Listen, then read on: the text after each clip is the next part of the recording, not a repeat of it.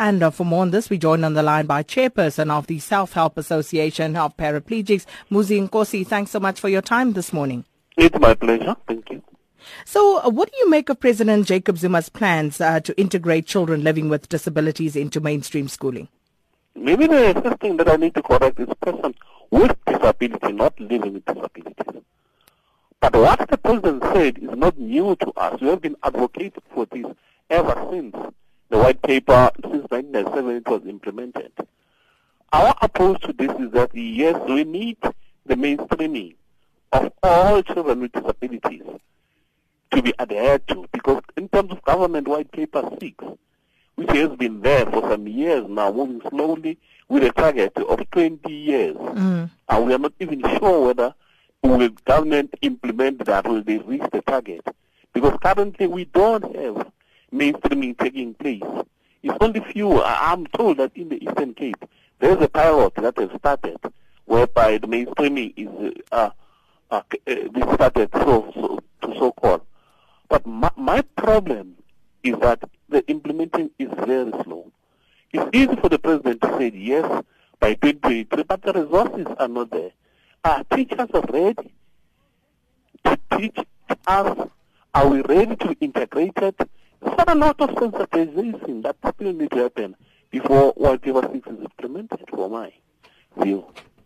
So you're absolutely right, because this goes back to 2001.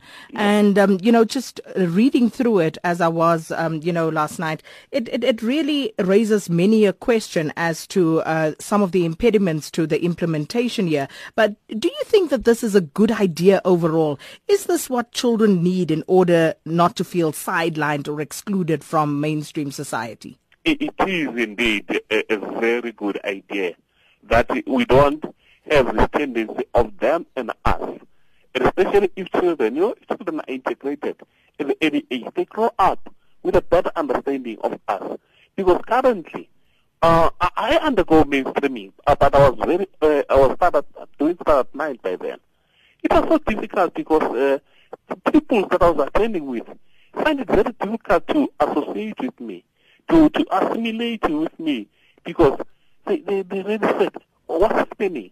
Why doesn't it go to a special school? But if you do it at a very early age, integrate them, I'm telling you, because there's no university that is special for children with disabilities. If people are saying, no, let's go to special schools, but the special school, the curriculum will end in grade 12, and then there are no special university. We've had a challenge of coming to be integrated. So where do we go? There's still that stigma, there's still that separate development.